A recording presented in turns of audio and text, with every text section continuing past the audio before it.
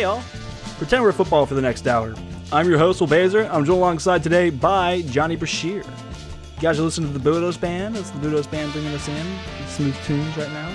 Theoretically, can't hear them, but you guys can. They're super cool.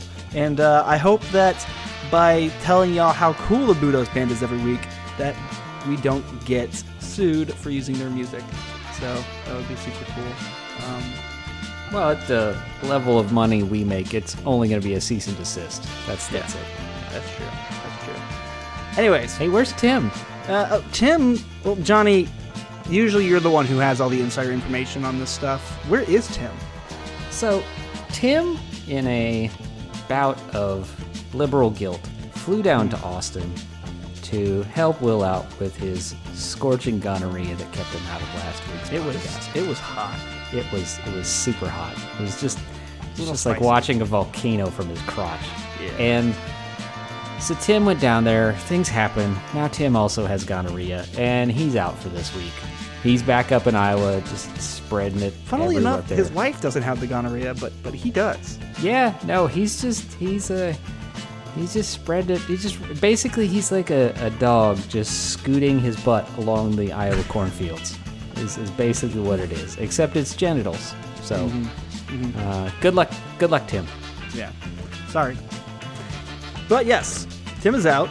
In his absence, we'll be talking about the Bama State Incarnate Words, the kind of dichotomy of those two games for Texas.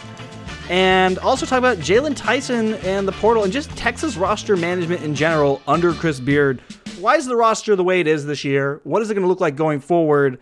And did Texas kind of get caught up in transfer mania and create some redundancies on the roster? A poster on Longhorn Nation made a good post, and we're going to talk about that because we appreciate it. Specifically, you, Chief King Sosa. Chief King is kind of redundant in itself. Sure, I'll go with that. Yeah. And then we're going to talk about the Big 12 as Texas has West Virginia and Kansas State coming up. Talk about what are the realistic expectations for Texas this year. Where do they sit now, and where will they sit at the end of conference play? And then talk about who the two teams Texas are playing are and what to expect from them. It's a long intro, 3-minute intro. Johnny, ready to get into it? I am. Or do you want to talk about gonorrhea some more? It seems to be I mean, I'm always game to talk about gonorrhea, but we should probably talk basketball. Yeah. What's the difference, am I right? I don't even know what the joke is. Let's get into Bama What's State. the difference between gonorrhea and a Chris Beard offense? I don't have an answer. That's an honest question. I don't know. One is a illness, Johnny, and the other one is... One works slowly, and the other is gonorrhea. Oh. There we go. How's that? All right. There you go. There's all the hate we're going to heap onto... no, actually, yes. I guess we have Bama State to talk about. Yeah, there's still time. Yeah, there's still time. There's still time. But this isn't a Chris Beard hate show, even though most of y'all think it is. Let's talk about Bama State, though, because Bama State was not great, to put it one way. Getting, the doors blown open on you by the 338th ranked team in the nation. Being down 16-14 on your home court. Now I know it's not much of a home 16-4, court, but yes, 16-4. That's what I meant to say. 16-4. That's not what you're supposed to do. But the very next game, Incarnate Word, that is exactly what you're supposed to do, and that was actually an interesting game to watch. And it was a stark contrast to every other game this season so far. It's sort of what you want to go. It's what we were expecting. The best of this team to be was the Incarnate Word. And what the worst of this team was Alabama State. Yeah, pretty much. That's that pretty much wraps it up. We ready to talk about the Big 12? No. Yeah, the Alabama State game was it was a shit show for basically the entire first half and early in the second half. Gerald Liddell got his chance at revenge on the Texas Longhorns. And he was trying to take advantage for sure. Mm-hmm. Early on, it was like Texas went, oh wait, there's a D1 player on this team. Oh wow, should we guard him? Nah, let's do that in the second half. The team came out really lethargic. It's like they felt like they were just going to roll over Alabama State, and they probably listened to our podcast. They definitely listened to our podcast, but they probably listened to it and were like, they're right. They're one of the 10 listeners. Well, Yes. we count the team as one. Yeah, they loaded up in the locker room and listened as a group, and I'm going to assume they don't laugh at us when we talk technical stuff. So they just didn't. But they definitely laugh when we talk gonorrhea jokes. That's Am I true. right? That's true. Who doesn't? Who yeah. doesn't laugh? Tim right now. Other than him, He's crying. yes, he's got a lot of emotions going right now.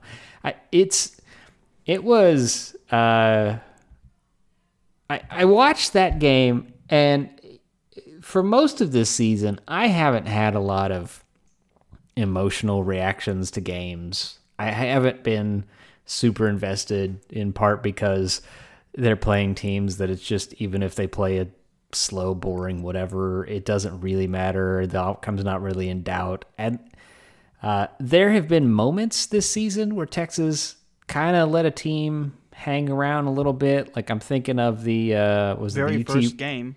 Yeah, well, the UT Rio Grande Valley game is the one I'm thinking of, where that game was, what was it, like a 5-point game at halftime, and they kind of let a much lesser team hang around, and it was mildly concerning. The blood started to get up a little bit, but for the most part, it's a pretty sedate experience watching Texas play.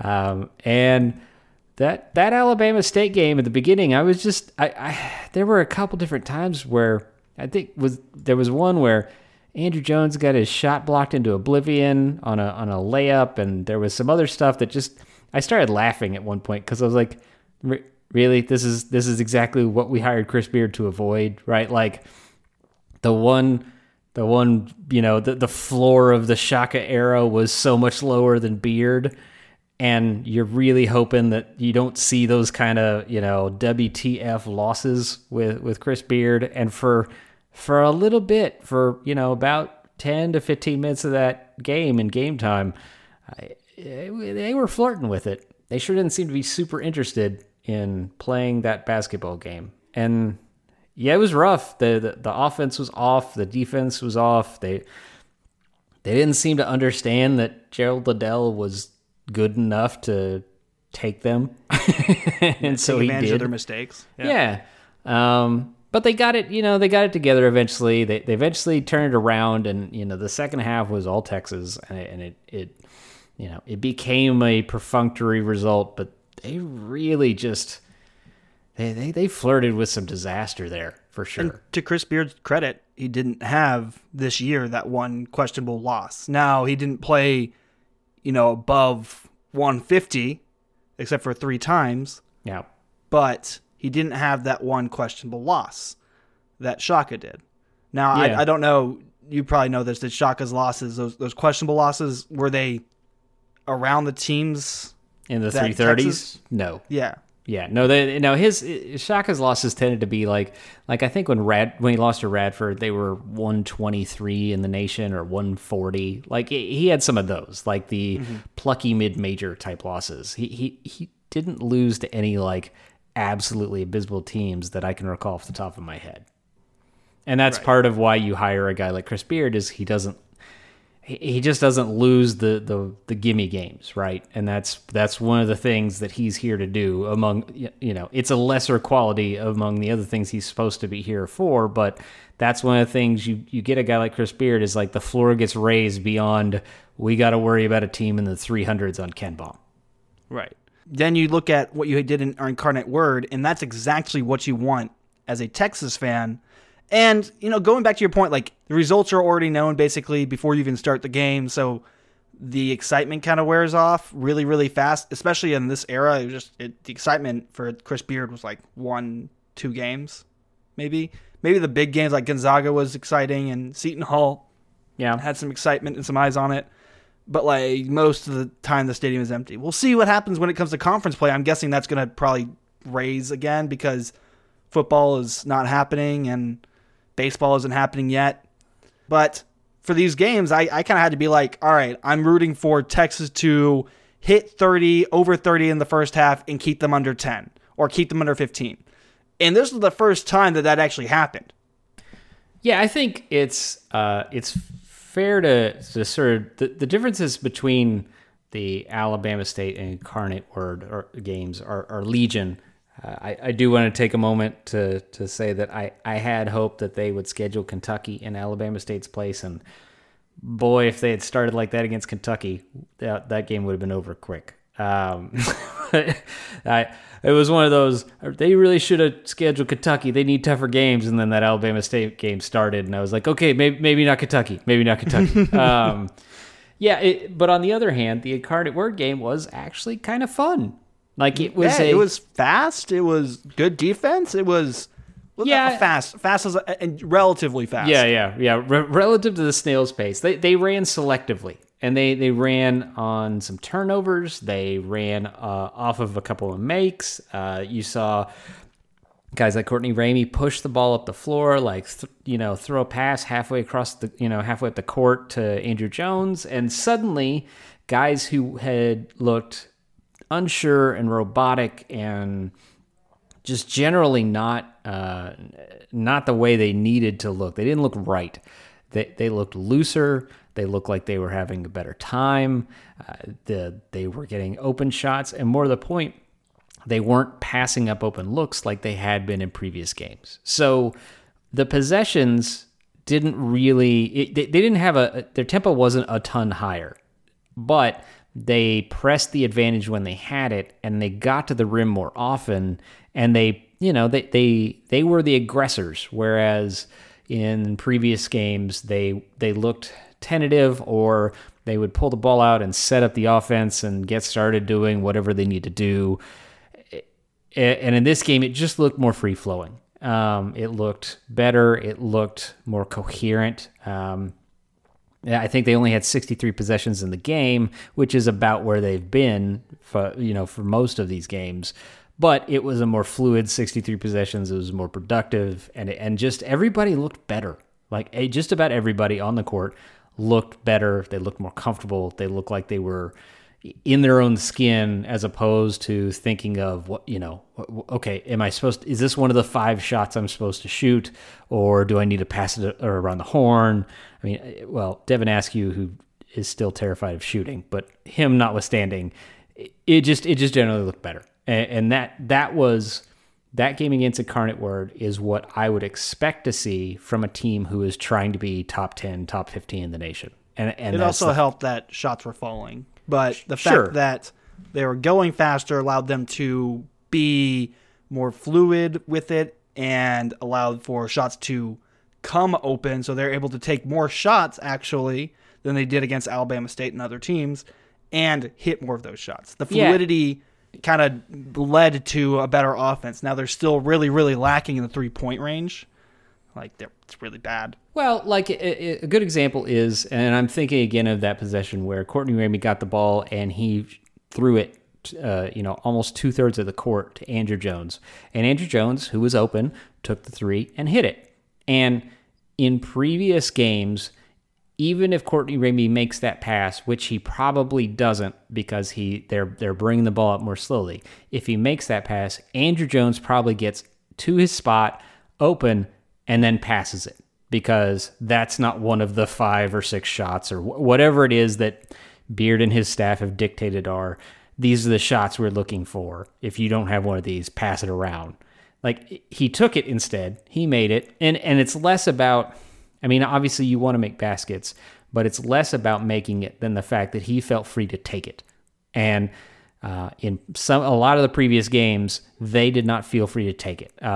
Carr had a couple of those as well. Febres had 1 or 2 of those as well. Like, those guys were free to let fly more than I've seen in most of their games. Right. So I feel like this is actually a good spot to kind of go to the next topic here, which is the roster management. And to start that off, we'd be remiss if we didn't talk about Jalen Tyson transferring out or hitting the portal at the very least. And I have a question here. Should Texas fans be surprised? Really, they shouldn't, right? We kind of talked about it coming into this year. We knew that there are a lot of players on this team that could play coming in. There are a lot of players in this team that were expecting minutes. I don't know if Jalen Tyson was the first one I would be expecting to transfer in this soon, but the fact that the freshman transferred is not terribly surprising, but it's not great. Yeah, I mean, I think the way I would preface this, or the context I would put it in, is this is, to my knowledge, the third consecutive high 4-star or low 5-star recruit that Chris Beard has had who transferred out in their first year, going back to his time at Tech. So it's not unprecedented for him to run off somebody who, whether they were expected to contribute immediately or not, went out. Like, I think, I remember back in my season preview, one of the things I brought up when I was talking about sort of minutes continuity and roster management and the Beard churn, which is a thing, even by NCAA coaches' standards. He churns guys at a pretty high rate. He Nimari Burnett, Andrew Savrazov, Russell Dachua, Josh Mbala, now Jalen Tyson. Like, he has a history of taking guys who were highly thought of recruits, and they don't see much time. Maybe they play a few games, maybe they don't. Some of those, one of those guys that I mentioned played basically 0 games and left. So it's not unprecedented. And it poses a problem for a couple of reasons. But the number one reason is that he has 0 guys from the 2021 class now, right? At least in terms of high school recruiting. All of the guys he brought in that class are transfers, and most of them are juniors and seniors. Then you consider that the remaining guys from from Shaka Smart's tenure are all seniors or super seniors. This is going to be what it's like next year too, because he has 2 guys, 2 high school recruits committed for the 2022 class, and assuming they stay around, he's going to have to go grab a ton of transfers again. He's going to have to go get 6, 7 transfers, because that's just otherwise he's not going to be able to field a team. Just literally not able to field a team, because this is sort of the pros and the cons of grabbing a bunch of transfers. The pros are you get, in theory, a lot of guys who are able to contribute immediately because they've been playing elsewhere. They've shown you what they can do. They have defined skill sets that you can work with. You can kind of build around them. The con is most of those guys tend to be juniors, seniors, so you only get them for 1 to 2 years. But between that and Chris Beard's tendency of running dudes off, it's just a constant, it's just a spin cycle where next year's going to be at 6 or 8 new guys. When you count the 2 high school guys coming in, and he's probably going to need to get 5 or 7 transfers, there's going to be an entirely new team next year. And so it's hard to build a base. It's hard to build a foundation for your program when you're constantly just overhauling the entire thing. It's not impossible to win that way, but it's a difficult way to do it. And Beard has, he's had success with transfers in the past, but not at this scale. Like when he brought in Owens and Mooney and paired them with Jarrett Culver and Davide Moretti and those guys. Like he was bringing in 2, 3, 4 transfers to really accentuate this core that he had of freshman, sophomore, whoever. Jarrett Culver was a freshman and a sophomore before he left.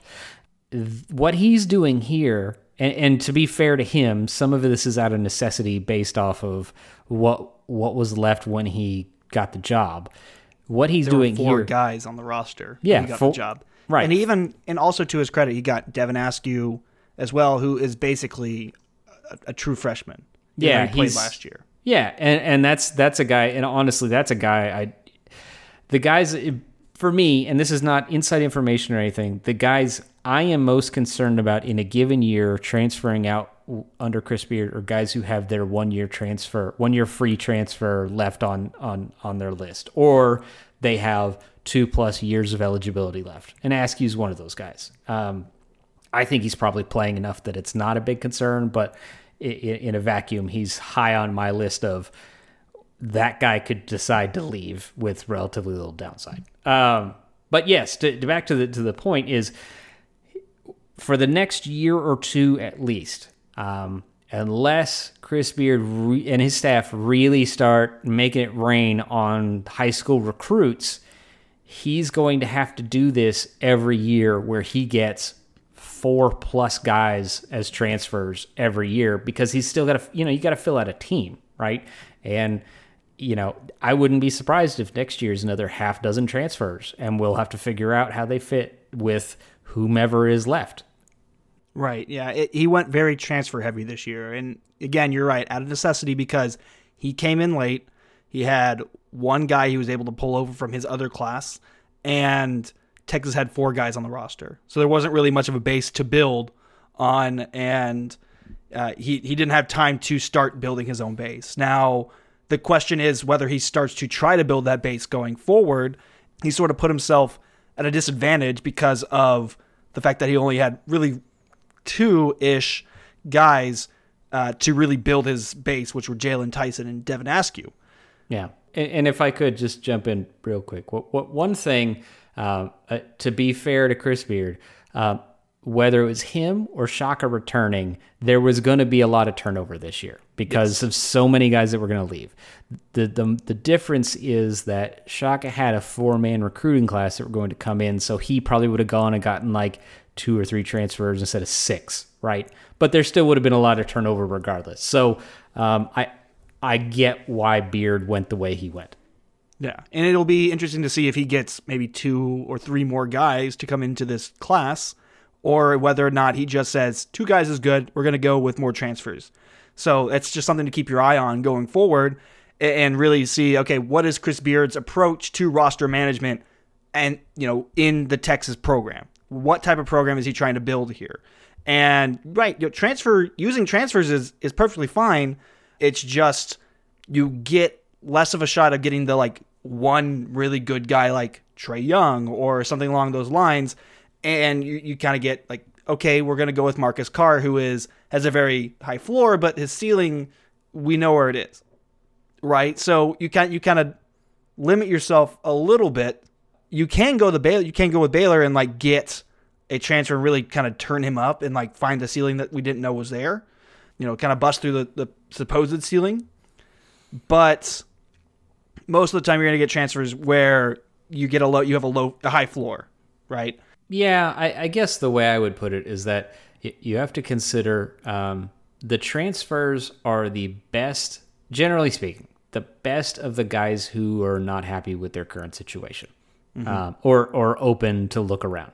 That doesn't, and that's not a knock on them. It's just, a guy like, to use your example, Trae Young, he's not going anywhere. He's going to be at Oklahoma or he's going pro, right? Or, you look at Kansas, Remy Martin, who was right there with Marcus Carr, and he's having a better year, but he's also not the centerpiece of that offense, right? A better example for Texas fans is Kai Jones. Yeah, you're not going to... Well, let me put it would be extremely unlikely to find a guy like Kai Jones in the transfer market. Exactly, yeah. Yeah. Or I guess you could find a Jericho Sims, but you're not going to find a Kai Jones who is going to surprise you, right, with an incredibly high ceiling. And honestly, to be fair to Beard, it's not the first time that a highly rated recruit has left early on in the season due to, they don't see themselves having played time. Jalen Tyson's a little different because if he stays, he definitely has some next year and the year after. He's not going to be a one and done. I don't think he thinks he's going to be a one and done. No. But Will Baker is another example where it's I'm behind Kai Jones and Jericho Sims and all these other guys. I'm not going to get a lot of play time, and I'm a highly recruited guy, like a 5-star. Yeah. So it's sort of in that same realm, but Jalen Tyson could have stayed around, but there is the reputation for Beard to run guys off fast because of, hard practices and not as much of a player's coach as he makes himself out to be. He's a hell of a salesman, but he's not Not saying he's a bad coach. Not saying he's a bad coach. He's a great He's coach. just a very intense coach. He's very intense. There you go. That's the way to put it. He's very yeah. intense in that, as we saw under Rick Barnes, can wear on some guys. Yeah. As a side note, Will Baker is 13 of 26 from 3 for Nevada this year. I don't know. Yeah. He went 1 of 4 from 3 against Nevada or against Kansas tonight. But yeah, no, it's whatever. It's fine. Good for him. I'm gonna go die a little inside. Shut up. Yeah. It's fine. But yeah, no. But the question I want to get to here is, with all these transfers, right? The roster management is, I don't know what to say it's in question, but there is a question that was brought up again by Chief King Sosa on Longhorn Nation that I thought was a very good point. It's, did we go after the right guys in the transfer portal when Transfer Mania happened? It seemed like Texas, got a lot of really, really good guys in the transfer portal, right? And the transfer portal is a good way to fill holes and in football and basketball, baseball, it's a good way to fill holes on your roster. But it seems like they went after the high-profile transfers and ended up with a bunch of redundancies. Now, they have a lot of talent and deep talent, but they also means that because of the redundancies, they lack the depth in a few different places. Specifically, they don't have a true 5. There's no true center. And that seems to be the reason. I mean, like that has made Dylan Dessou that much more important, even though he is a 4-5 combo guy, right? He's a stretch 4 more so. We don't have a guy who is above 6'10". I don't even think Dylan Dessou is. I think he's 6'9".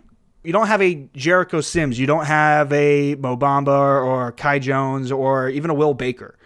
You don't have a guy with a bunch of size. That's what Texas lacks, the size and athleticism this year.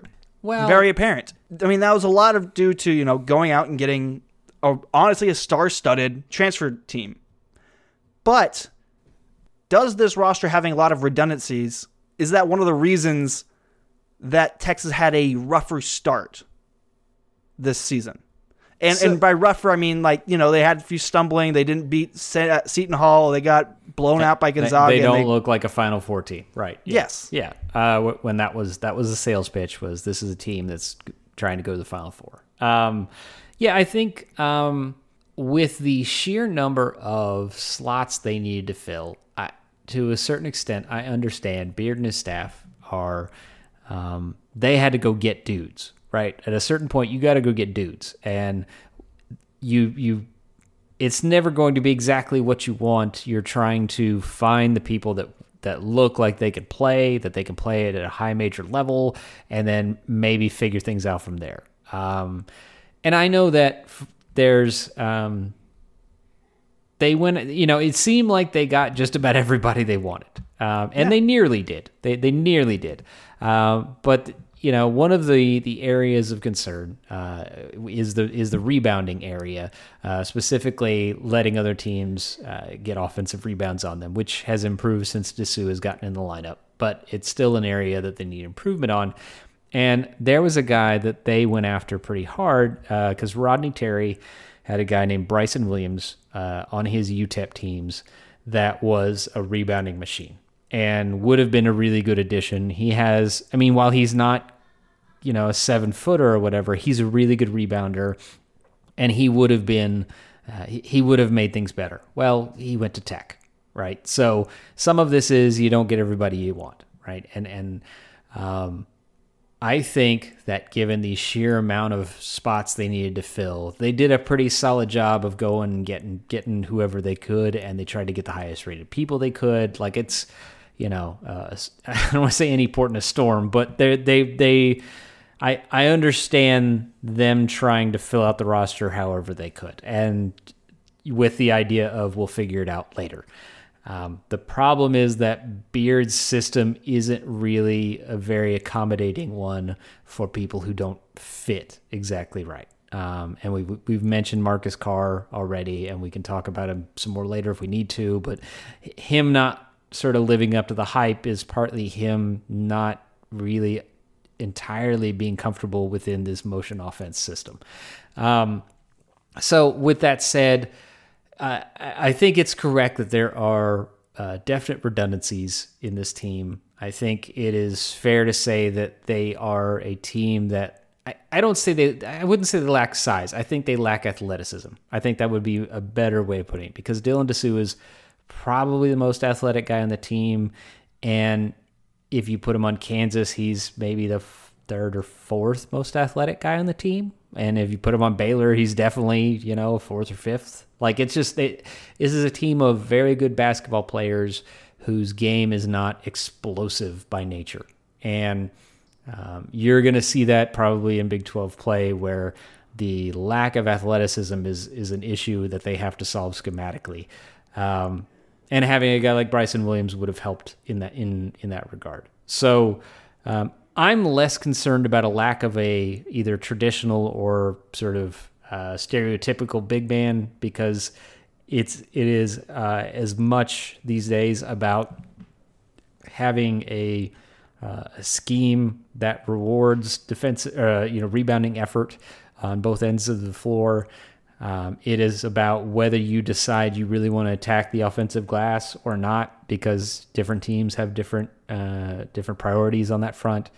But I do think it is fair to say that this team lacks athleticism relative to the sort of serious Final Four contenders, and that's a result of being as transfer heavy as they are and getting the guys they do. But also, like you said, there's rarely a Kai Jones in the transfer portal, so I don't know how much they would have been able to fix that this year outside of somehow like snagging a dude who was going to the G League or something. There was the G League invite team, if getting one of those guys instead, or Imani Bates or somebody, right? But I think that is one of their lacking spots is in athleticism. Yeah, I mean, I definitely boiled down the post on Longhorn Nation a bit much. It's not just talking about the redundancies, talking about much more, but yeah, he's got quite a bit in there. Yeah, it's great. It's a really good post. But I do think the redundancies are a factor on this team. Mainly the fact that because of the lack of athleticism, guys like Dylan Dessou and Trey Mitchell have become that much more important to the team. And I'm wondering if, obviously, the fact that Andrew Jones is, I think he's not, his past two games, he was, 3 for 10 in past 3 games, 3 for 10, 4 for 10, 4 for 13. He's not hitting many of his shots, but potentially the lack of emergence from Carr and the regression from Ramey, Jones, and Febres. I would say that is as much Carr not being who we had hoped he would be as anything, because Andrew Jones is who he is. He has very defined positive qualities. Courtney Ramey is, and I think Ramey has overall been very good this year, but this team becomes truly dangerous when Marcus Carr is truly unlocked, and he has not yet been that guy outside of the game in the Greg. That's pretty much the only game where he's been who you had hoped he would be coming into the season. How do you unlock a guy like Carr? Put him in a different offense. I mean, how do you unlock him in this offense? Yeah, so I guess the issue here is that a guy like Carr, who is, the offenses he's been in to date, prior to being at Texas, were centered around him for the most part. I mean, he had complementary players, but he was the guy bringing the ball up the court. He was the guy getting to the rim. He was the guy dishing out. He would take open threes. He would take contested threes. Like, he was the guy. And he is not yet found a way to be the guy when he needs to be. Like, he's part of an ensemble. He's trying to figure out his spot, and within the restrictions of this motion offense, he has not found his comfort zone. And he may or may not during the season. It's, we're a third of the way through the season at this point, so I'm not going to assume he's going to magically figure shit out 2 weeks from now. He might, and it would be great for the team's prospects if he does. My personal hunch is that he is being fed too many restrictions, and so it's sort of like, to use a football term, because we are pretend we're football. If you get a linebacker out there who is thinking instead of playing, he starts reacting instead of acting, and he's a little slow. And he misses some plays. He doesn't get the right reads all the time. That's kind of what it feels like with Carr. Like, it feels like he gets to the free throw line extended, or he gets, and he pulls it for a floater because he's not sure what else to do, or he's not sure where he's supposed to dish out to. Like, you put a guy like Carr in a different offensive system where it's, like a random ball screen offense, for example, and he can get downhill in a hurry. And if defenses start collapsing, he knows to kick it out. If they don't collapse, he gets to the rim. Like, it's simplified, whereas the motion offense that they are running is very technical and very precise, and also requires it's just a different mindset. And I don't think he is comfortable in it yet, and I don't know if he will truly be comfortable at any point this season. I hope so, because it will make games better. But, I mean, kind of going on this, right, where Texas really hits its stride if Marcus Carr does well, what are realistic expectations for Texas in Big 12 play that starts this week, or in a week, I guess this weekend? More specifically, where does Texas sit now, and where can they sit, or where will they sit at the end of conference play, given X or given Y? Yeah, I'll give you sort of two scenarios, and I think what I would say is, if you get the Texas team prior to Incarnate Word, I mean, that looks like somewhere around a 10-8, 9-9 conference team. That offense in most of those games was not very coherent. It was a slog. Guys were not doing what they need to do. Defensively, they've been very good. They're very sound defensively. Even if they have some breakdowns, they're relatively minor. Like, they're doing well on that side, so they'll be in just about every game they play. Offensively, they just haven't figured it out. If they play like they played against Incarnate Word, which is a big if because it's a one-game sample size against a terrible opponent, then maybe you start talking 11-7, 12-6 become possibilities. I don't think there's a realistic scenario where Texas finishes higher than third in the conference. But if we are talking about the pre-Incarnate Word team, that's a team that's looking at like 4th, 5th, maybe 7th, depending on tiebreakers and stuff. Whereas, a team that's more like who played against Incarnate Word, then maybe 3rd through 5th are more likely. Like, that's kind of how I feel. And one is a bubble team, and the other one is a definitely in the tournament team. Yeah, I mean, I think Texas at 10-8, especially with the strength of the Big 12, is probably in relatively safely. Again, it also boils down to what they do against Tennessee. Like, if they beat Tennessee at home, that'll be a quad one win. And then, they rack up a number of wins against Q1, Q2 wins against other Big 12 teams and end up 10-8. Then they're probably in. They might be like a 7 seed or something, but they'll be in. 9-9, it gets real sketchy, and it really depends on who those 9 wins are against. I have a hard time imagining the non-Incarnate Word team taking a single win against Baylor or Kansas, because those two teams are just seriously legit this year. The one against Incarnate Word, yeah, maybe they get one. Like, it's, they might steal one of the home games against one of those two teams. But it's the ceiling for this team has definitely lowered over the course of the season from the preseason. The question is how much.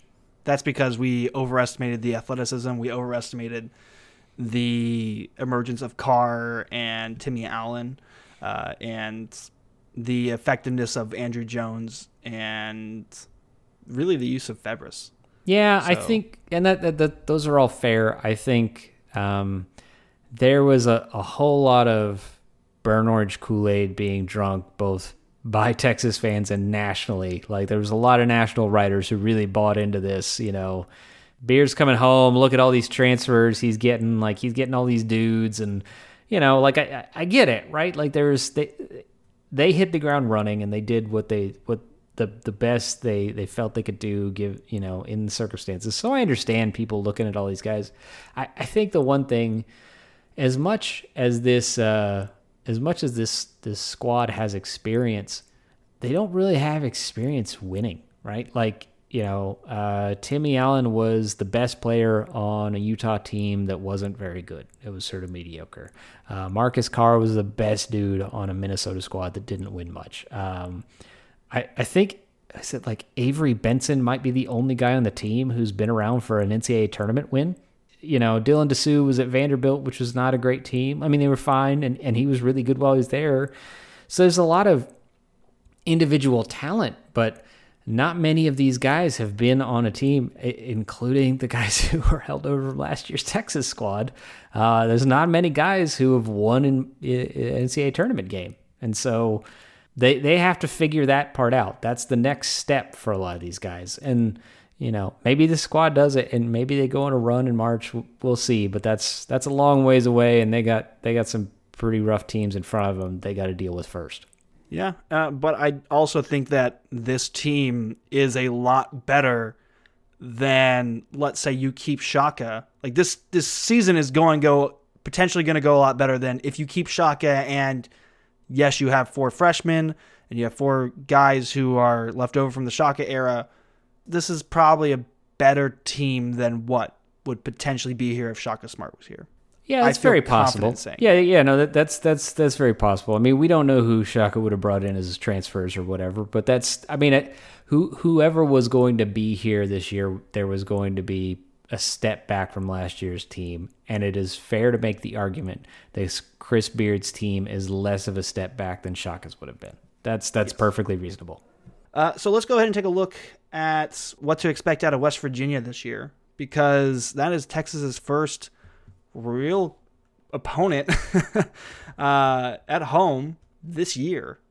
Honestly, it's not the best West Virginia team that West Virginia has had under Bob Huggins. I mean, they're 42nd in KenPom. They're 11-1, but they're still struggling this year a bit in certain places.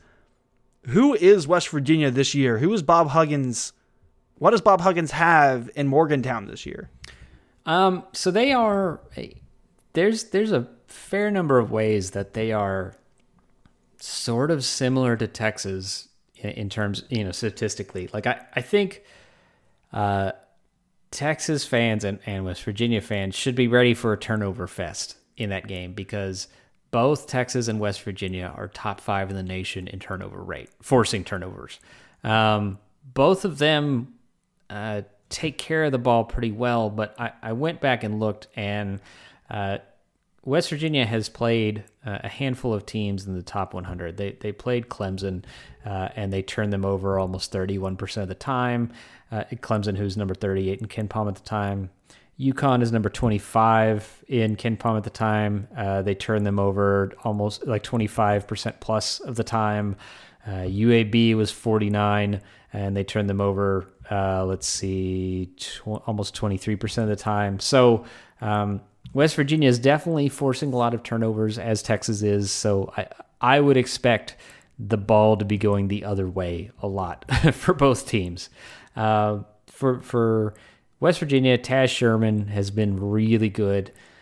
He's a senior. He's been with them for a while. His assist rate is really high. His true shooting percentage is really high. He makes a lot of free throws. He draws a lot of fouls. Like, he does a lot of good things. He shoots 35% from 3, which is above the team's average. They're lower. They're worse at shooting threes than I expected, given who they've got on their team, because they make 31.5% of their threes, which is not great by any stretch of the imagination. That's, like a not last year Shaka team. So I think Texas is going to have to really try and keep Sean McNeil out of the game. He hits a high rate of threes. He's been really good. Jalen Bridges is really good for them. They are they're an interesting team. I think this is going to be one of those teams that for Texas, when they get West Virginia at home, they should be a moderate favorite. When they go on the road, they're going to be an underdog. But in a lot of statistical ways, in terms of turnovers forced, in terms of taking care of the ball, in terms of rebounding on both ends of the glass, there's a lot of similarities between West Virginia and Texas, and I'm going to be interested to see how this goes, because it is I think Texas should be favored in this game, but it's far from a gimme. Unlike Texas, though, this year, West Virginia has beaten a quality opponent in UConn. It was UConn at home. They won 56-53. They also lost to Marquette at home, but... Because you don't take Shaka on a neutral court, sir. Nope. Unless you're Abilene Christian. But, they have shown the ability to step up. Obviously Texas hasn't had that many chances. Well, I guess they've had as many chances as West Virginia has this year, but that's something else to watch here. West Virginia has beaten 3 teams ranked in the top 100 of KenPom, and Texas has beaten 1. Right. And it was in the 90s. Yep. So this is going to be the best team, again, Texas has faced at home this year. Yep. It's going to be an interesting battle. Texas hasn't beaten a team this good this year. That's going to be something to watch. So this is kind of like not a litmus test, but kind of like a dipping your toe in the water and seeing, all right, Texas, are you for real this year? Can you beat a team like West Virginia at home? Let's start there. Baby steps. And this is one of those. So when you look at 3 through 8 in the Big 12, there's going to be a lot of tiebreakers that come into play, probably, because those teams are all probably going to be somewhere between 10-8 and 7-11, give or take. Maybe 11-7 and 7-11. Like, there's going to be a lot of teams in that chunk. So you need to take care of home court. You need to beat a team like West Virginia at least once. Hopefully you sweep them, but you definitely need to take that home game. So this is one of those games that if Texas doesn't take care of business, if they don't win where they're favored, that's just one mark that goes to the other side, right? Where maybe they were hoping to be 12-6 and now their ceiling's 11-7, or maybe they were hoping to be 11-7 and now their ceiling is 10-8. Like that's one of those. This is one of those games that hurts later on, especially as backloaded as Texas' schedule is.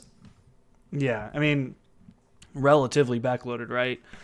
It's very backloaded. I mean, yes, it's I guess four of their last very backloaded. 8 games. Yeah, 4 of their last 8 games are against Baylor and Kansas. So, yeah. I think there's an away game to Tech. They got Texas Tech, Iowa State, and at Oklahoma. If memory serves. The last 1, 2, 3, 4, 5, 6, 7, 8. Yeah, if you want to, let's. 8 of the last 10 games are against ranked teams. Yeah, and that's that there's a Tennessee game in there and an away game against Tech that aren't even in Tennessee that 8. Yeah, at Tech, which is basically like playing the number 1 team because of. Yeah. God damn, they're going to be angry. Yeah, they're going to be super Then you're angry. playing Iowa State, who is number 8 in the nation. Yeah. Kansas, at Baylor, at Oklahoma, Texas Tech again, versus TCU, at West Virginia, versus Baylor, and at Kansas. So, okay, again, sorry. Yeah. 8 of the last 11 games. Yeah, it's a slog. I meant relatively as in like, okay, the second third is relatively more loaded than the first third. Yeah. But like the third is just like, yeah. It's 1,000-foot elevation in a mile. Yeah, they have they have to go play at Morgantown on a Saturday and turn around and play Baylor at home the next Monday.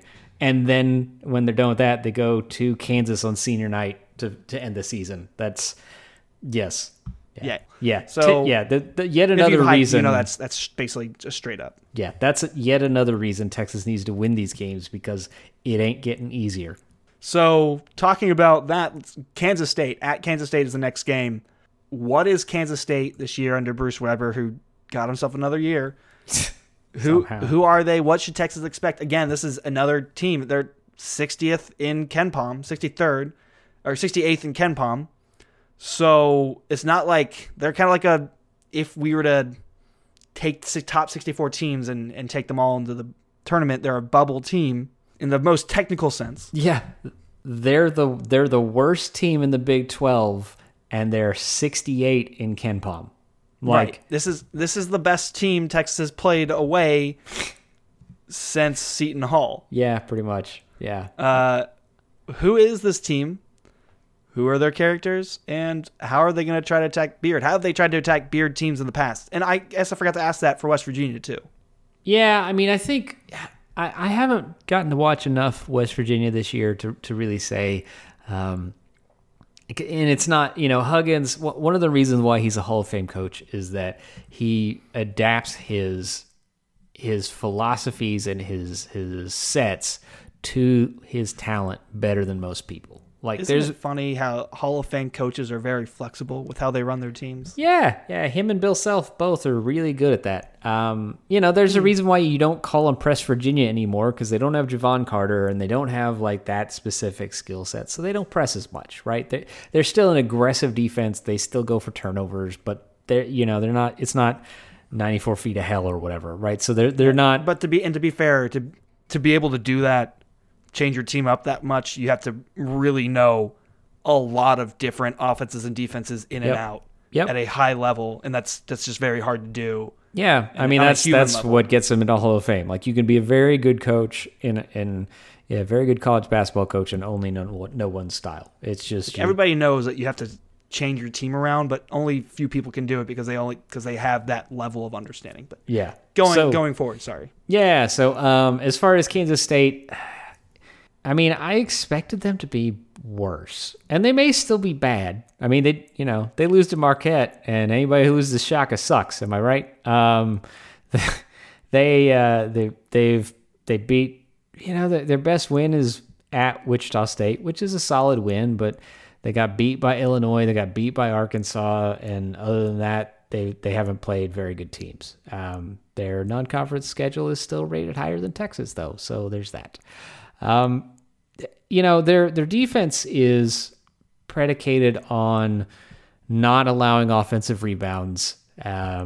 They have a really good the 3-point make percentage against them is really good, but that's also a very random stat. So I don't know if that's going to continue. They steal the ball a lot, and other than that, it's just Nigel Pack is a good player.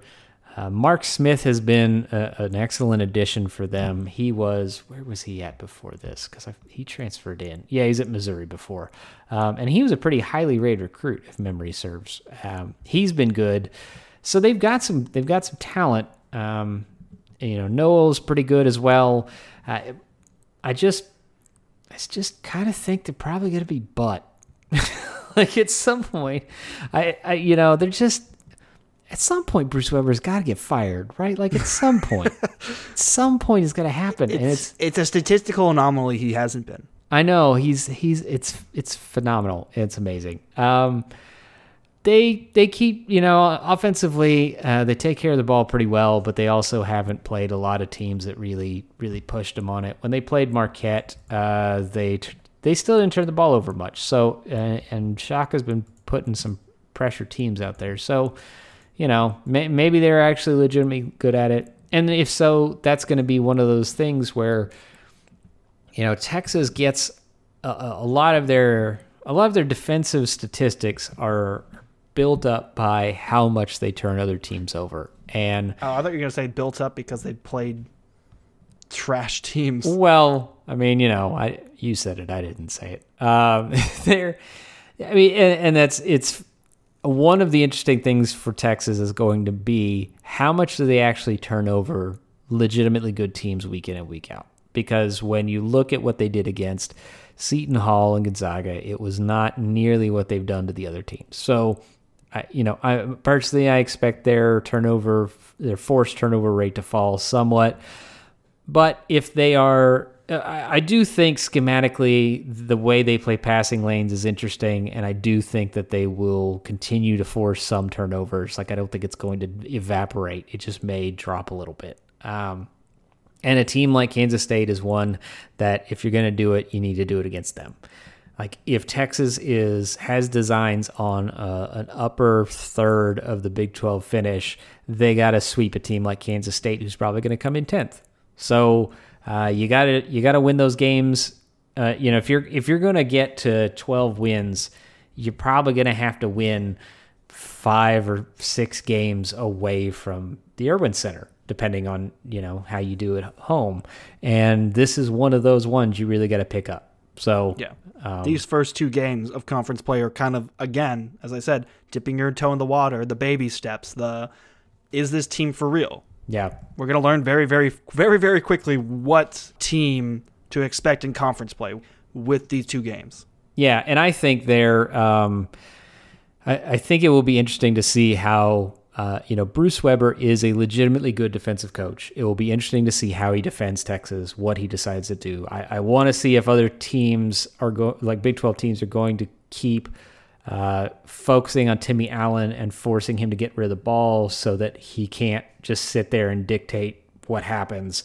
If they're gonna hedge hard on the perimeter, and what they're going to do. Those are ways that'll give us some clues as to how the Big 12 looks at Chris Beard teams, because again, most of these coaches have had several years against Chris Beard and his offense to see if they do against Texas what they did against Tech while he was there, and how successful or not they are at it. Mm-hmm. It'll be interesting to watch. But I think for now, that's going to wrap it up for us. Thank y'all for listening to us for the past hour and pretend we were football. I've been your host, Will Bazer. You guys can find me on Twitter at WILLBAIZER. Mr. Johnny Brashear, where can we find you? Twitter at BitterWhiteGuy, Substack, bitterwhiteguy.substack.com. I'm also on Reddit getting downvoted for being smug about being right about some Chris Beard things, so you can find me there. I think that's it. Yeah. People Also, you can find Tim on at Inside Texas Hoop, no S. Get that S out of here. I'm pretty sure he figured out when he was trying to create the handle that there was a character limit, and so from every week for now until the end of the podcast, it's Inside Texas Hoop, no S. You couldn't even put Inside Texas B-ball. It just hoop. IT B-ball. Let's see if that's taken. If not, sell it to Tim. Well, you couldn't do it because then you could do hoops. That's true. Yeah. He says the IT forum is a great group of people. I haven't been there in many years. They hate you. Yeah, they do, but they're probably right. And to be fair, I was a member of IT for many years back in the 2000s, and there were a lot of pretty nice and fun and interesting people there. And maybe they're still around. You know where there are other really nice and fun people? Our Discord. OnlyFans? The Hornscast. Yes. Yeah. For a price. Yep. But the Hornscast Discord is also nice to you for That's a price. True. We have a great Discord channel, great community there. So we really do appreciate y'all joining us there to shoot the shit and talk basketball and football. Also have a lovely Patreon for the show, the Hornscast Patreon. And got to give you love to Cole C. and Brittany M. for supporting the show, as always. Those guys are great. Guys and gals. Sorry. Guy and gal. Yes. Guy and gal. Appreciate it. Do I need to get my dad to become a patron? Is that the next step? Is like just so you can have a third? Yeah. That'd be nice. Like to make it a plural, or guys and gal, or guy and gals. I shouldn't shit on this. The dream is to one day be able to say guys and gals. Oh, there we go. Yeah, I shouldn't shit on this because like my Patreon is terrible. Like they're very nice people and I appreciate it, but it's very much the living embodiment of that Arrested Development. There are dozens of us meme. That's basically it. Yeah, we appreciate y'all, really do. You guys can also find our Twitter at Pretend We're FB. Yep. So. Lots of good stuff there. Really, tons of good stuff, honestly. Yeah, there's amazing. At least 3 tweets a week or so. Almost. Yeah, 2.5. Maybe. Thank y'all for listening. We'll see y'all next week. Hook 'em. I don't have a Rudy quote. Sorry.